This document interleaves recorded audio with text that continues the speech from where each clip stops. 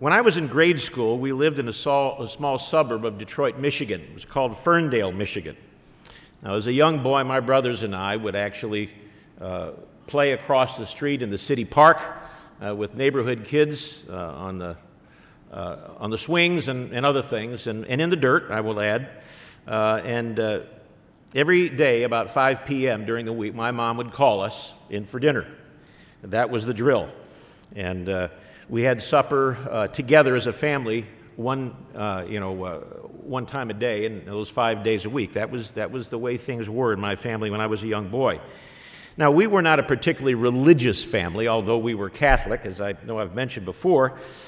But at the end of the day, we would sit together around the small dinner table in a blue-collar neighborhood outside Detroit, and before eating, one of us boys would be engaged in actually saying grace before dinner. That's what we called it, saying grace. And it really was the habit of our blue-collar Catholic family, and it was usually my mother that called upon one of us because she was involved in the Catholic Church, and she made sure that her 3 boys were as well. But we used to say a short, simple prayer before dinner, and it went something like this. Bless us, O Lord, for these thy gifts that we're about to receive from you. Amen. That was it. It was short, and it was simple. And it's interesting, what Catholics call saying grace is actually a prayer of blessing. Bless us, O Lord, with these thy gifts. But the word grace comes from the Latin word gratia, meaning thanks or gratitude for grace received. Some of you older folks in the audience may remember some of Norman Rockwell's famous paintings. They are endeared by many people even to this day. But one that was painted, and it actually was on the front of the Saturday Evening Post around Thanksgiving of 1951, was actually entitled Saying Grace. And it's a picture of a boy, a little Mennonite boy, about 12 years old, in a diner in New York City with his mother, bowing his head, saying grace or saying a prayer before a meal in a New York City diner with all of these locals looking on, with cigarettes hanging out of their mouth, just in disbelief of this little boy praying in a restaurant before a meal. Saying grace usually referred to any prayer that was said before a meal. And so the practice of saying grace before the evening meal became a habit in the Horchak family when I was a small boy. Another practice that became routine as a young Catholic boy was memorizing prayers. And as I know what I've shared here locally before, when I went to catechism, which was the equivalent, I guess you could say, of Sabbath school for Catholic kids, and it was every week, on Saturdays, in fact, you got graded on your prayers and whether or not you memorized them perfectly. So the FI students that we have amongst us that have to memorize scriptures for FI, you're not alone. Some of us beat you a long time ago. But we were memorizing prayers, which maybe isn't the best thing to do, but nonetheless, it was part of what we did. But one of the ones that I had to remember is one that all of you know quite well, and it's called the Lord's Prayer. And we know where that is in Scripture, as a matter of fact. For many people, the recognition of what we refer to, coming from Matthew chapter 6 of the Lord's Prayer, is where people began praying over a meal simply because of a statement that Christ made in that prayer. And of course, that comes from Jesus Christ's teaching of what we refer to as the Sermon on the Mount in Matthew 5, 6, and 7. If you'll turn to Matthew 6, turn to Matthew chapter 6. I want to read just a bit from Christ's instructions in what we call the Lord's Prayer. Matthew 6, beginning in verse 8, and he had, previous to this verse, had talked about how some of the other Jews and some of the Pharisees treated their public display of righteousness. But when he came to verse 8, he was going to instruct his disciples on how to do it right. Of course, many of us in this room have been responsible for teaching others how to do it right, or we have been taught ourselves since coming into the church how to do it right. And Christ, of course, wanted his disciples and the church, by extension, to know how to do it right. Verse 8, he said, "Therefore do not be like them," he was referring to the Pharisees, "for your Father knows the things you have need of before you ask him." There were times when I would read that and wonder, well, if that's true, then why pray? If it's all about informing the Father of something that he may not know, and if he already does know, then why pray? maybe for a different time, but it does intersect a bit with what I want to talk about today. In verse 9, here's where he begins to instruct. He said, "In this manner, therefore, pray." And so we have long since recognized that the instruction that we're about to read was that fundamentals from Jesus Christ as to how and what to pray about. And notice what he said, next verse. "Our Father in heaven, hallowed be your name. Your kingdom come. Your will be done on earth as it is in heaven." And then verse 11. "Give us this day our daily bread." Give us this day our daily bread. What did Christ mean by that statement? And I would caution, don't rush too quick to maybe think or say the obvious. What did he mean by that statement? Give us this day our daily bread. Was he admonishing us to make such a request? Was this our time to demand something from God each day that we prayed? Or was there some deeper thing or deeper meaning that Jesus was referring to that he expects us as his people to understand? Well, brethren, today I want to talk about 7 words.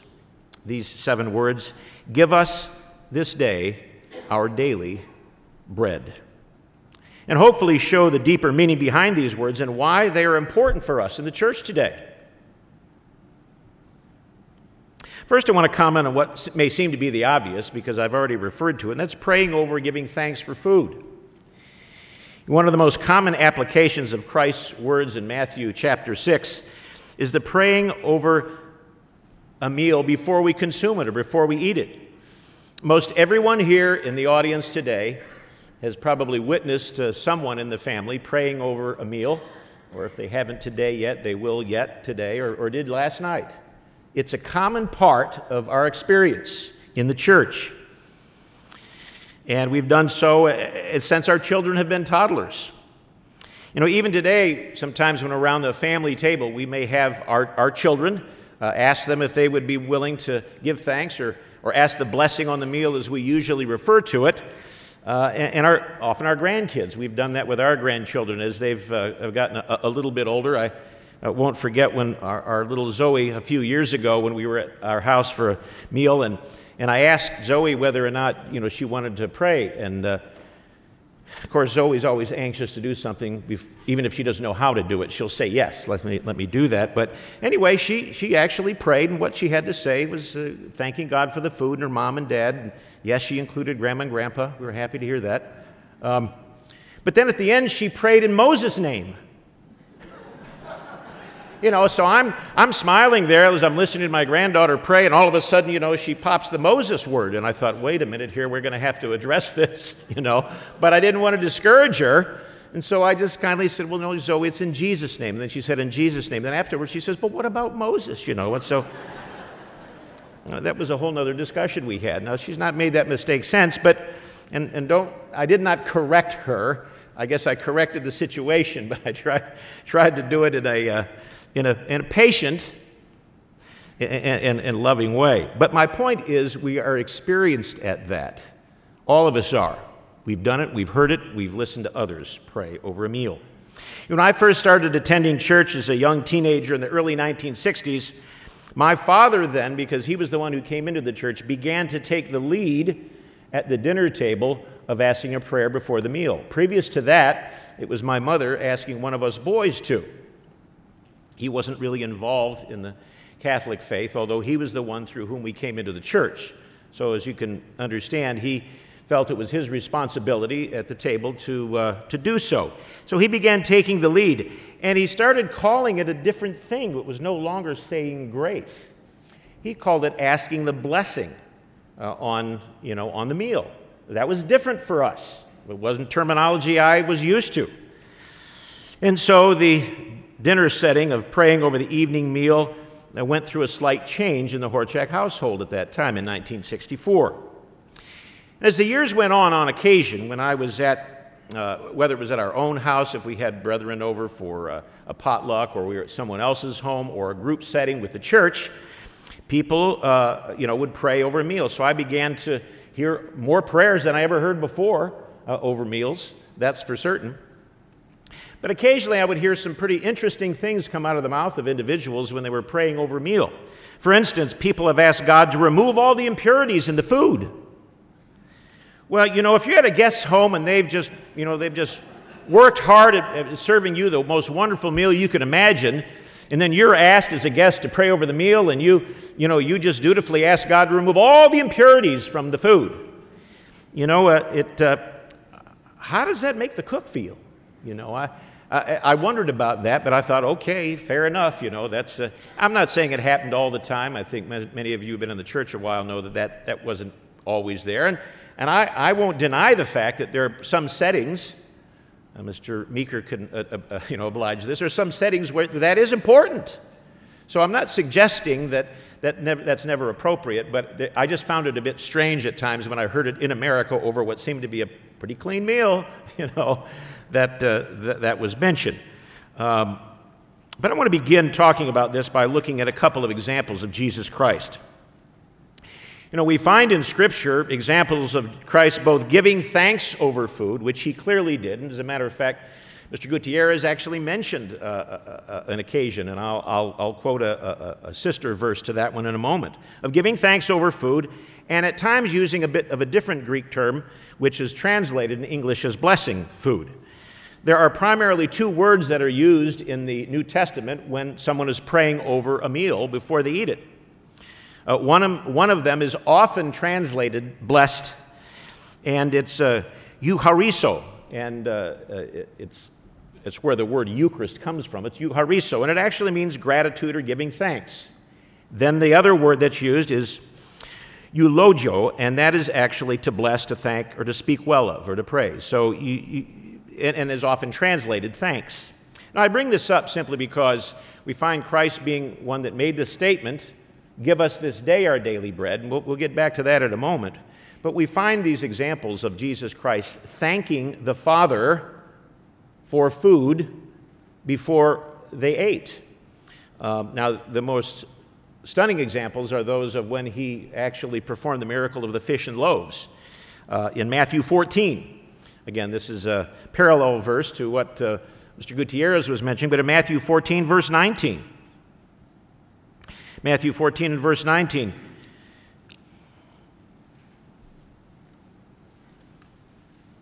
We see in verse 19, then he, Jesus, commanded the multitudes to sit down on the grass, and he took the 5 loaves and the 2 fish, and looking up to heaven, he blessed, and that's eulogio, and broke and gave the loaves to the disciples, and the disciples gave the multitudes. Now, one could conclude, and I think rightly so, that part of what was being requested, I presume, was God blessing this small amount of food so that it would feed hundreds, which clearly happened. Then we find in Matthew 15, another example, Matthew 15, verse 36. In this case, he took 7 loaves and the fish and gave thanks. And that is eucharizo or eucharisto. And that means he gave thanks and broke them and gave them to his disciples, and the disciples gave to the multitude. These aren't the only examples, but these are some of the primary ones of Christ giving thanks to the Father over food before he consumed it. But then we find another example in Acts 27. This is not of Jesus, but of the Apostle Paul. Now, in Acts chapter 27, of course, this was the occasion when they broke the fast. The Day of Atonement had passed. And we find in verse 34 of Acts 27, Acts 27, verse 34, therefore I urge you to take nourishment, for this is for your survival, since not a hair will fall from the head of any of you. And when he had said these things, he took bread and gave thanks, again, that's eucharizo, to God in the presence of them all, and when he had broken it, they began to eat. So we see that at least these few examples point to the fact that before individuals ate, they gave thanks. It was about giving thanks for what they were about to partake of. Christ's example was one of gratitude and thankfulness.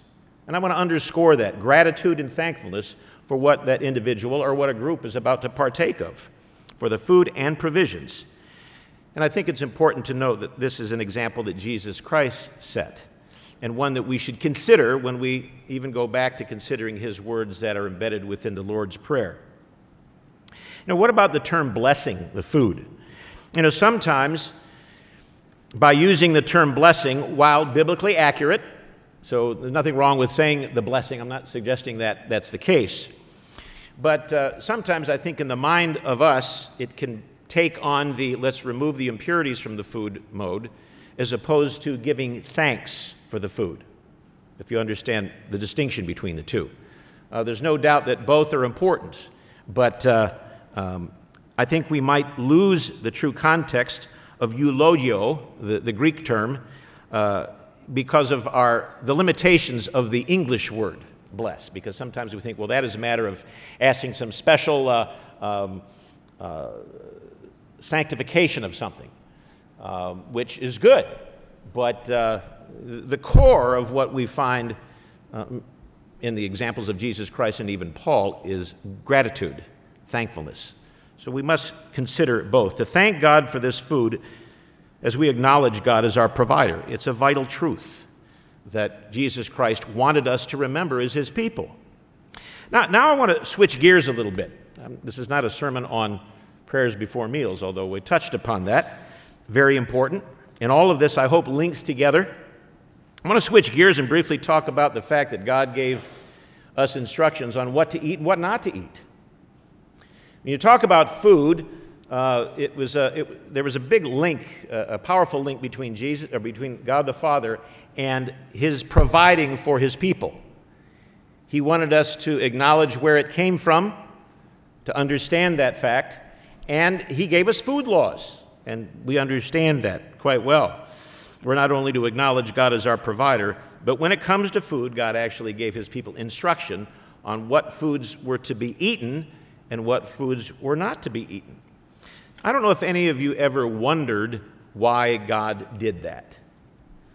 I mean, he wasn't forced into having clean and unclean meats or even other plants, because we know that there are some plants that aren't fit for food. Those maybe aren't always detailed in Scripture in the same way that that animals were. But why did God create it that way? Why didn't he just create them all to eat? He didn't have to do it the way he did. And I think all of us know that God does nothing in vain. That there's a reason for all of it.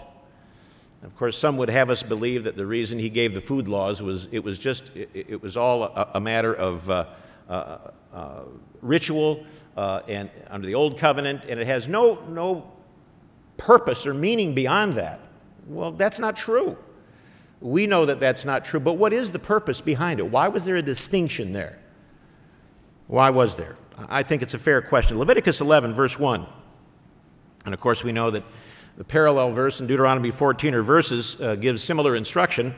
Leviticus 11, verse 1, now the Lord spoke to Moses and Aaron, saying to them, speak to the children of Israel, saying, these are the animals which you may eat among all the animals that are on the earth. And so he proceeded to give instruction. And if you're going to eat animal flesh, these are the ones that you can eat from. And there were others that they were not to eat from. Now, God could have created all animal flesh good for food. He could have done that. It would have made life a whole lot easier on a lot of people. But he didn't do that. He could have created all plants good for food. But he didn't do that. Yes, I think we all know that God does want us to learn to obey him. But I don't believe that God's purpose for establishing food laws was just so that he could get a bit of a rise out of people doing what he asked them to do. God always has a purpose, a deeper purpose behind what the direction he gives, the instructions he gives to his people. You know, I think that he wants us to learn to discern, to discriminate between those things that are fit in giving the instructions and those that are not, to recognize that there are some things that are profitable to consume, and even there, the volume and all is another topic, but and those that aren't. And so, unless you were born into the church, and a good number of you in this audience were, some of us had to learn to discern. Bacon took on different meaning after we came into the church. It really did. And I think God wants us to draw a distinction between what we put in our mouth and in our stomach. Now, one can debate and talk about all of the physiological reasons why pork is bad for you, and at least lean beef in moderation is good for you, and certain fish because the omega-3s are good, and certain other. You can get all of that information. We've published some of it, and it's valid. I'm not suggesting it's not. But I believe there's a deeper reason behind all of this in terms of what we put in. If you don't eat food and if I don't eat food, we die eventually. And of course, there were times in my life when I was about a 12-year-old boy when I thought I was going to die if I didn't have one meal, because food is an important part of life, to be sure. When I was 14 years old, so this is a couple of years after I came into the church, I was working as a busboy in a restaurant outside Detroit. The name of the restaurant was Biff's Hamburgers, and they don't exist anymore. It was a chain. It wasn't like McDonald's. It was an upgrade from McDonald's. You could actually sit down inside. It was a little more expensive. They served a few other things. It kind of a cross between a Waffle House and a Denny's, but this was back in the mid-1960s. So I worked as a busboy, and sometimes I had to do prep work for food, which means basically you're doing all you boil a big pot of potatoes so that they could make fresh hash browns, and I also had to make shrimp cocktail sauce. And I saw these pink little shrimps, and I always wondered, people just would suck them and love them, dip them in that sauce. And I'm sure I'm talking to a lot of people who've never had shrimp, of course, but I was tempted by it. And so one evening, I asked of course, look, my boss didn't know about food laws, so I said, I wonder if I could. They were expensive, at least even by our standards back then. A couple of shrimp, yeah, go ahead, And so I whipped up the sauce. And by the way, how many here know how to make shrimp cocktail sauce? Surely there's someone here, dear. Okay, George, you would. No, basically ketchup and horseradish. I mean, that's fundamentally it. So some of you have probably had that. You've dipped other things in it, but so I got the pinkest little shrimps I could, and I dipped them in and ate them and gagged. And at age 14, I realized in short order, at least at that point in time, I concluded why God didn't want us eating those water bugs, which is what I've come to call them since then. And when you think about shrimp and when you think about lobster, they really are crawdads, and they're water bugs. And that's what, I felt bad about it. Not as bad as I should have felt, but I learned in a sense that, it really doesn't pay to do that. But it would be a long time after that before I came to understand that there was something deeper behind why God created animals in such a way that some were good for food and some were not. Deuteronomy 10. Deuteronomy chapter 10. This is a more general statement, admittedly, but we find here in Deuteronomy 10, verse 12, "And now, Israel, what does the Lord your God require of you?" So here we get back to that basic fundamental question, what does God really want of you, Israel? And we know that much of their existence in the years that followed even the 40 years of wandering was the ups and downs of them attempting to obey God at times and then failing miserably. But what does God expect of you or require of you but to fear the Lord your God, to walk in all of his ways and to love him, to serve the Lord your God with all of your heart and with all of your soul. And notice this in verse 13, "And to keep the commandments of the Lord and his statutes, which I command you today." Why? For your good. For your good, which included, by the way, the food laws. Do we have faith that God knows what he's talking about? And I would ask that of all the instruction he gives, but in particular, this particular one, which sometimes people have struggled with. Well, what's spiritual about eating pork or not? And I would submit on a physical plane, little of nothing. But there's a deeper principle behind all of it, not the least of which is obedience, but do we have faith that God knows what he's talking about? Leads to the next point. 3 of 5, by the way, so that you're counting. Fasting. In this particular case, no food. no food, eating no food or drink, has deep spiritual value. The Scripture's pretty clear about that. You notice how a lot of this surrounds the subject of food or provisions. It's significant that actually doing without food is something that God tells us can benefit His children. Matthew chapter 4, probably the best example in all of Scripture of fasting. After Christ's 40-day fast, I cannot imagine what that was like.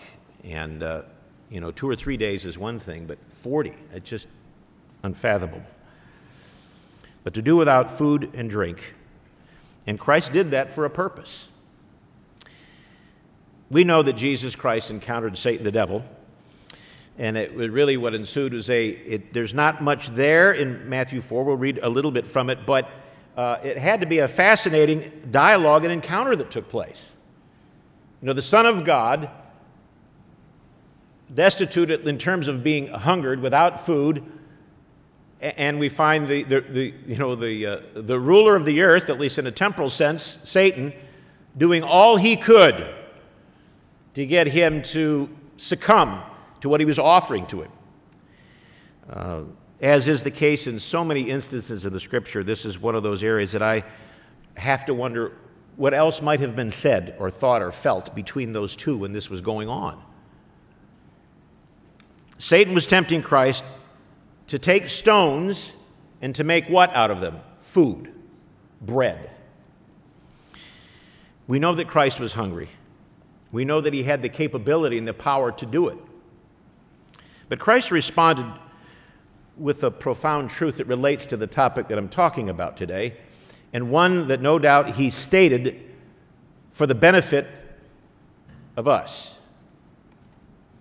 A lesson to be learned and remembered every time we fast, doing without food and water, that is, amongst other things, supposed to humble us. I say supposed to because I think we can all recognize that just because you fast doesn't mean that automatically spiritual humility envelops you. I think we understand that. Fasting of and by itself doesn't make you humble. If we use that tool in the way that God intended it to be used and we focus on what He would hope that we would, as you read in Isaiah 58 and other places, then surely that would be a result of it. But it doesn't just automatically happen because we fast. But when we do, and if we do it with purpose, it can be a humbling reminder of the dependence that we have upon God for everything. The dependence we have on God for everything. A reminder of what Christ told Satan in verse 3 of Matthew 4, and this is significant. And when the tempter came to him, he said, "If you be the Son of God, then command these stones be made bread." Command these stones be made into something that you can consume and you can eat and get the sustenance that you need and you so desire. But he answered and said, "It is written, man shall not live by bread alone, but by every word that proceeds out of the mouth of God." He drew a connection between the apparent need for food that Satan felt that Christ had at a weak moment and what people really need to live. It's not just the physical food that we have, in so many words, but there is a spiritual food that is of absolute necessity for a human being to be thoroughly nourished in the way that God would have them be. Now, I'm adding a bit more to the words that Christ did, but clearly he's quoting from Deuteronomy and he is making the point. It's not by physical food alone, but by every word that proceeds out of the mouth of God. There's a deeper spiritual connection between physical food that we eat and spiritual food that we should make a regular diet of. Hungering for physical food, not a hard thing to come by. I had to go to the doctor this week for an annual physical, and I usually make arrangements to go early in the morning, first thing, because they make you fast overnight because they're going to take labs, blood, and you're not supposed to eat or drink anything, or at least not eat any food. Well, as it turned out, mine got switched to late in the afternoon, so what started off as a fast the night before, at 6 or 7 o'clock, ended up going to 4 o'clock the next afternoon, which is no big deal, but as he's got the stethoscope out, and, they're checking here, and then as he checks my abdomen, he says, "Oh, you're hungry." Because my tummy was talking to him. I mean, I couldn't hear it, but I knew it was up. Sure, I said, "Yeah, I'm hungry." He said, "You're fasting." I said, "Of course." And I didn't make it happen. I was hungry. My body clock was telling me it was long overdue, time to eat. And you know how that works. We've all had it happen. Many of you probably got together with family or friends, or maybe it was just your immediate family on the 4th of July, and you may have had a cookout. We had some brethren over and had a nice time. We cooked some burgers and some smoked chicken, and about late afternoon when we were about ready to serve it, everyone was kind of ready, and they were hungry. So was I, and we enjoyed the meal together, and so we understand how that works.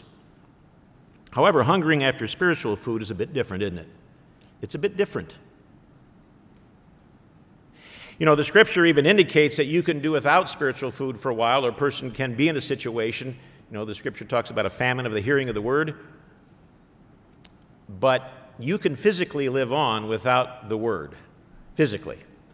And we are capable as human beings of physically living without the Word of God. I mean, for a while, we can. We're living in a world that's doing that.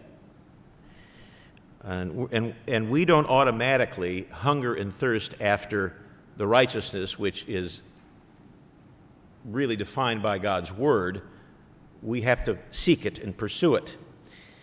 There's a personal choice involved in you and I hungering and thirsting after righteousness. In Matthew 5 and verse 6, we know that this is just the previous chapter of the Lord's Prayer, where Christ goes through what are called the Beatitudes, and he makes one statement here: "Blessed are those who hunger and thirst after righteousness, for they shall be filled." Hunger and thirst after righteousness. A point in time in your life when you can't get enough of that food. Now, I suspect many of you in the room had periods of time, and maybe some of you are going through that right now. You can't study enough or read God's Word enough, or you want to talk to God as much as time and circumstances allow you to. So I'm not suggesting no one here has that, but it's not the same as your body clock telling you it's time for lunch or for dinner. And that's why Christ said what he did: "Blessed are those who do hunger and thirst after righteousness, because they shall be filled." They're going to eat. They're going to be fed. God would see to it. Which leads to the next facet of this, and that's spiritual food is essential. The need for food to sustain life is central to the topic that I'm talking about today, to Christ instructing us to ask God to give us this day our daily bread, both physical and spiritual. The need for food, the provision, the providing of food, and the type of food are all central to what we're talking about today. There's a key spiritual principle that we read in Deuteronomy chapter 8, if you would turn there. Deuteronomy chapter 8.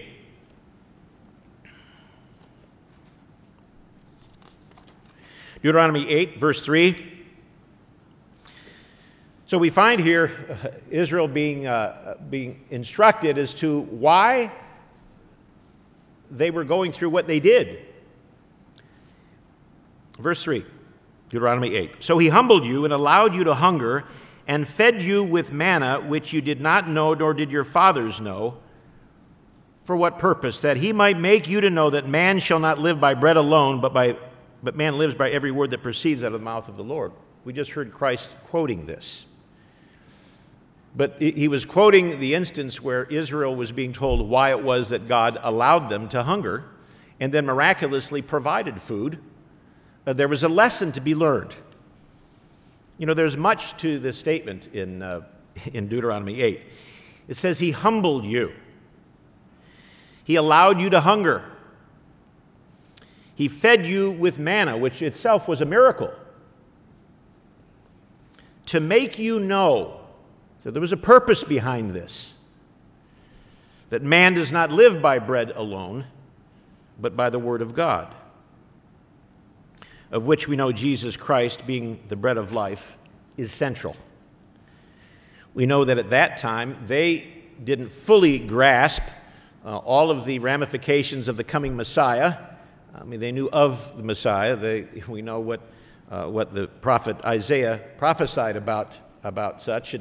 But in terms of how all of this would function, being that most of ancient Israel were unconverted, it took time before God's people really were able to connect those dots. And that was true even in the early church with the original apostles. But we find in John chapter 6, at the very least, many of us read this the night of the Passover or sections of it. But in John chapter 6, we know that Jesus answered them, speaking of the same circumstance. And he said, "Most assuredly I say to you, you seek me not because you saw the signs, but because you ate of the loaves and were filled." We read about the loaves and the fishes. In other words, I gave you physical food. And you human, he didn't say this, but you get the picture. You're physical, you're hungry, you wanted food, it was good food. I provided that food for you. You were impressed by that.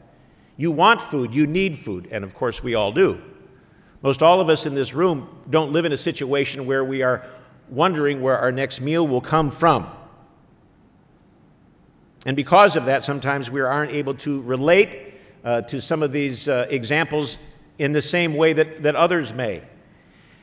But he noticed in verse 27, "Do not labor for the food which perishes, but for the food which endures to everlasting life, which the Son of Man will give you, because God the Father has set his seal on him." And then in verse 33, "For the bread of God is he who comes down from heaven and gives life to the world."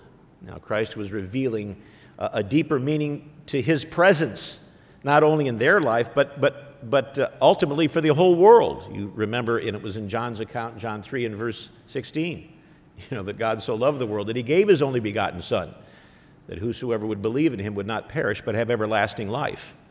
This is a more detailed description of how and why that's the case. Then they said to him, "Lord, give us this bread always."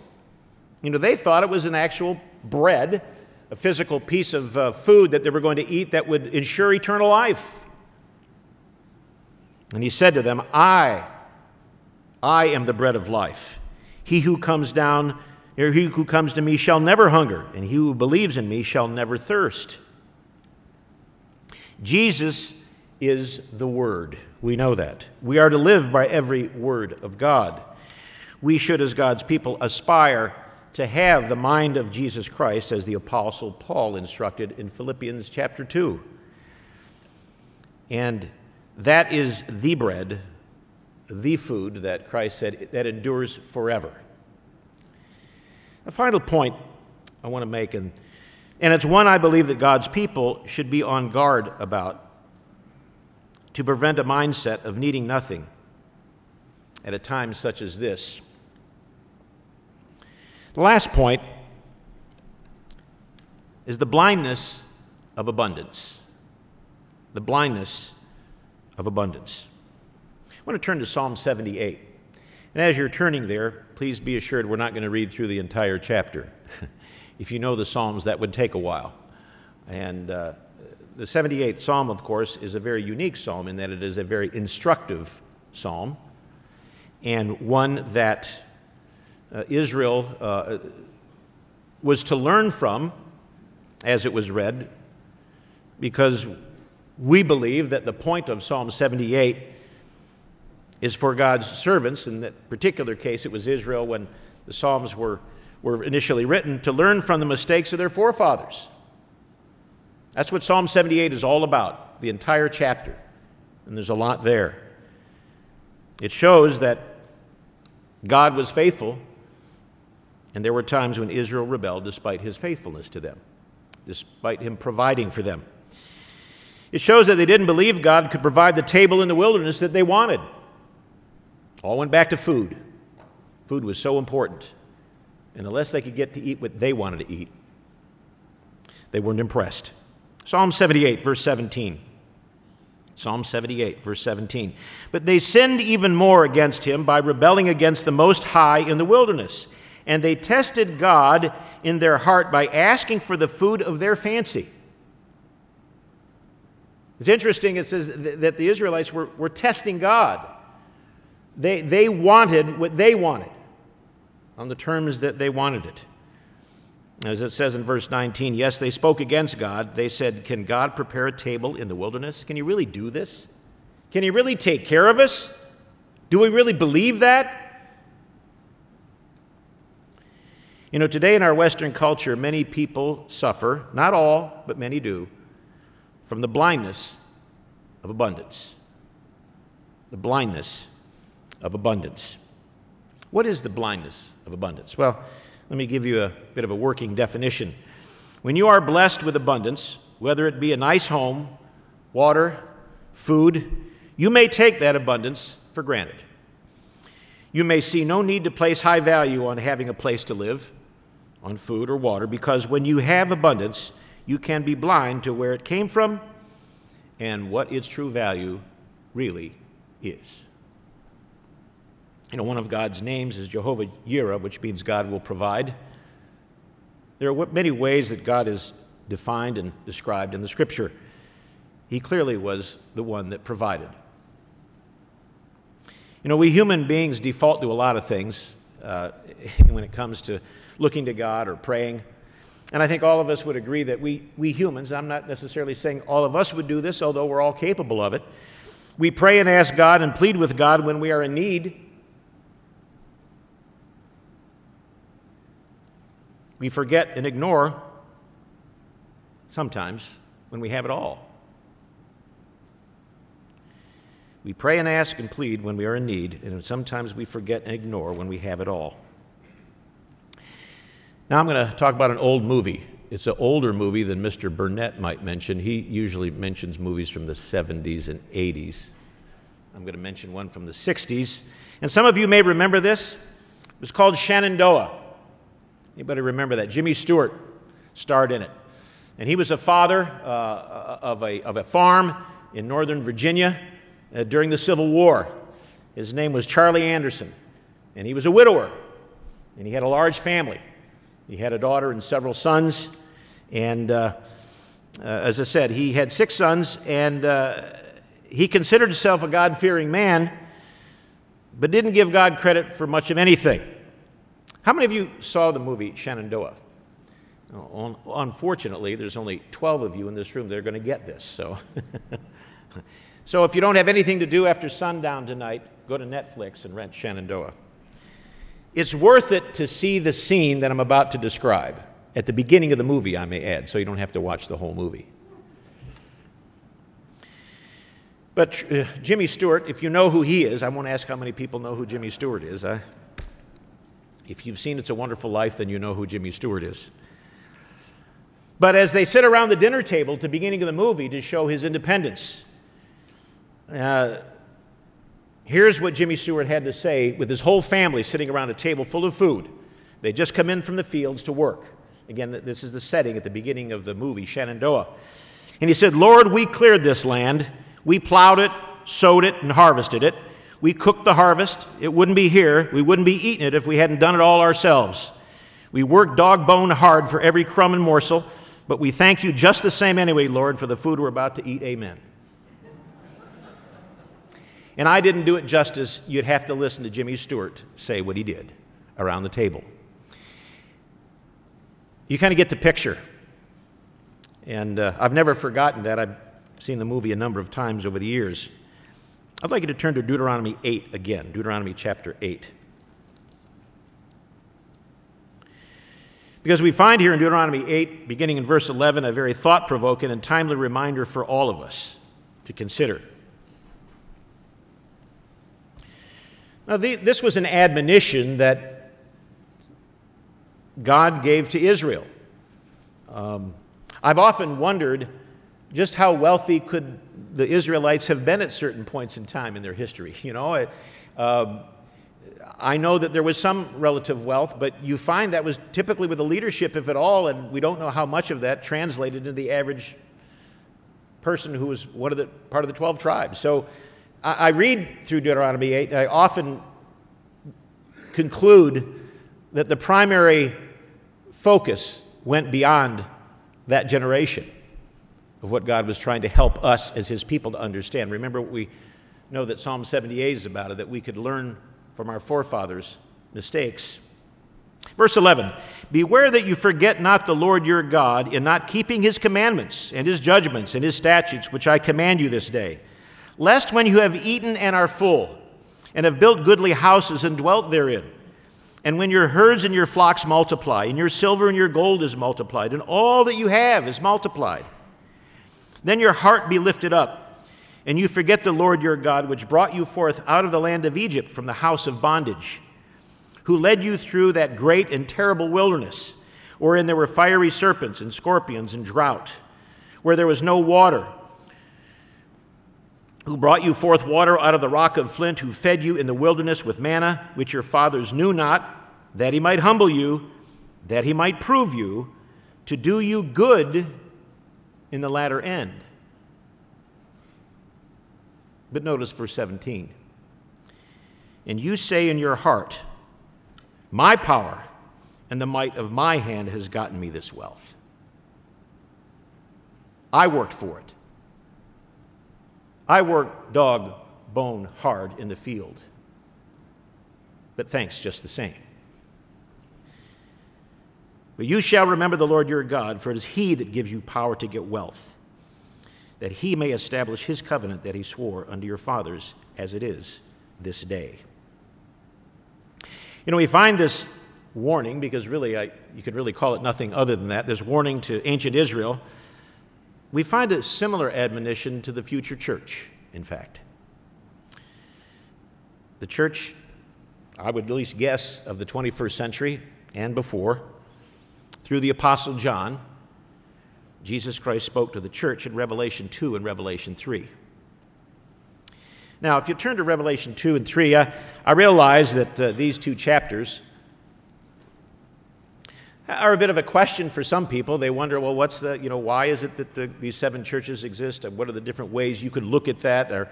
Our literature, in terms of stating our position on it, very clear and helpful on the multifaceted way that we can understand the instructions and the comments that are made to the seven churches here in Revelation 2 and 3. I think the relevance of these seven messages throughout history becomes obvious with the closing of the message to each of the seven churches, because we know there's a common closing, which is, he who has ears to hear, let him hear what the Spirit says to the churches. A repetition of that would cause us to conclude that this is a message for us today. A message for us today. With that in mind, let us read these words in Revelation chapter 3 that Christ spoke of the church of Laodicea. Revelation 3, verse 15. I know your works, Christ said, that you are neither cold nor hot. I would that you were cold or hot. So then, because you are lukewarm and neither cold nor hot, I will spew you out of my mouth. Pretty sobering statement. Because you say, I am rich and increased with goods and have need of nothing. And know you not that you are wretched, miserable, poor, blind, and naked. It really is a classic case of the blindness of abundance, physically and spiritually. Now, that's not new to any of us. As we end, brethren, I want to read an account that I think helps to illustrate just how powerful the promise of and the need for food and provision and being taken care of really is to us human beings, especially when times are tough. In reading this, I think we can be reminded of the significance and the value of being taken care of. After the Korean War ended, South Korea was left with a large number of children who had been orphaned by the war. After experiencing the fright of abandonment, many of these children were rescued and sent to refugee camps where they received food and shelter. Yet even in the presence of good care and meals during the day, these abandoned children were restless and anxious at night and had difficulty sleeping. Those caring for the children soon discovered that the kids had tremendous anxiety about whether they would have food the next day. As a result, the relief workers decided that each night when the children were put to bed, the nurses there would place a single piece of bread in each child's hand to clutch at their breast when they went to sleep at night. The bread wasn't intended to be eaten. It was simply intended to be held by the children as they went to sleep. It was security for them, assuring them that there would be provision for their daily needs. If they woke up frightened at night, the bread seemed to remind them, I ate today, I'll eat again tomorrow. Now, how mindful are all of us in this room of the provisions that we all enjoy and have? Who provides them? And to whom do we look to each and every day for the things we have, for our food, for our raiment and clothing, for our shelter? Now, brethren, this wasn't intended to be a message about clean and unclean meats.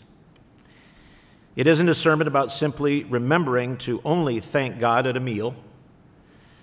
It's a message about a simple statement by Jesus Christ. Give us this day our daily bread. It's a reminder that each and every day recognizing our dependence upon God, acknowledging every day who our provider is, recognizing every day where the food that we have, the home that we live in, and the provisions we have, where they come from. Realizing every day not only the physical food that we have, but the spiritual food that we have access to. As this world grows ever more dark, and it will, as the abundance of modern Babylon is flaunted ever more before our eyes, and it is, let us not take our eyes off God, the great provider. And rather than holding a piece of bread in our bosom as we lie down to sleep, let us lay hold and clutch to the true bread of life, with believing faith that our God will take care of his people and will provide our every need.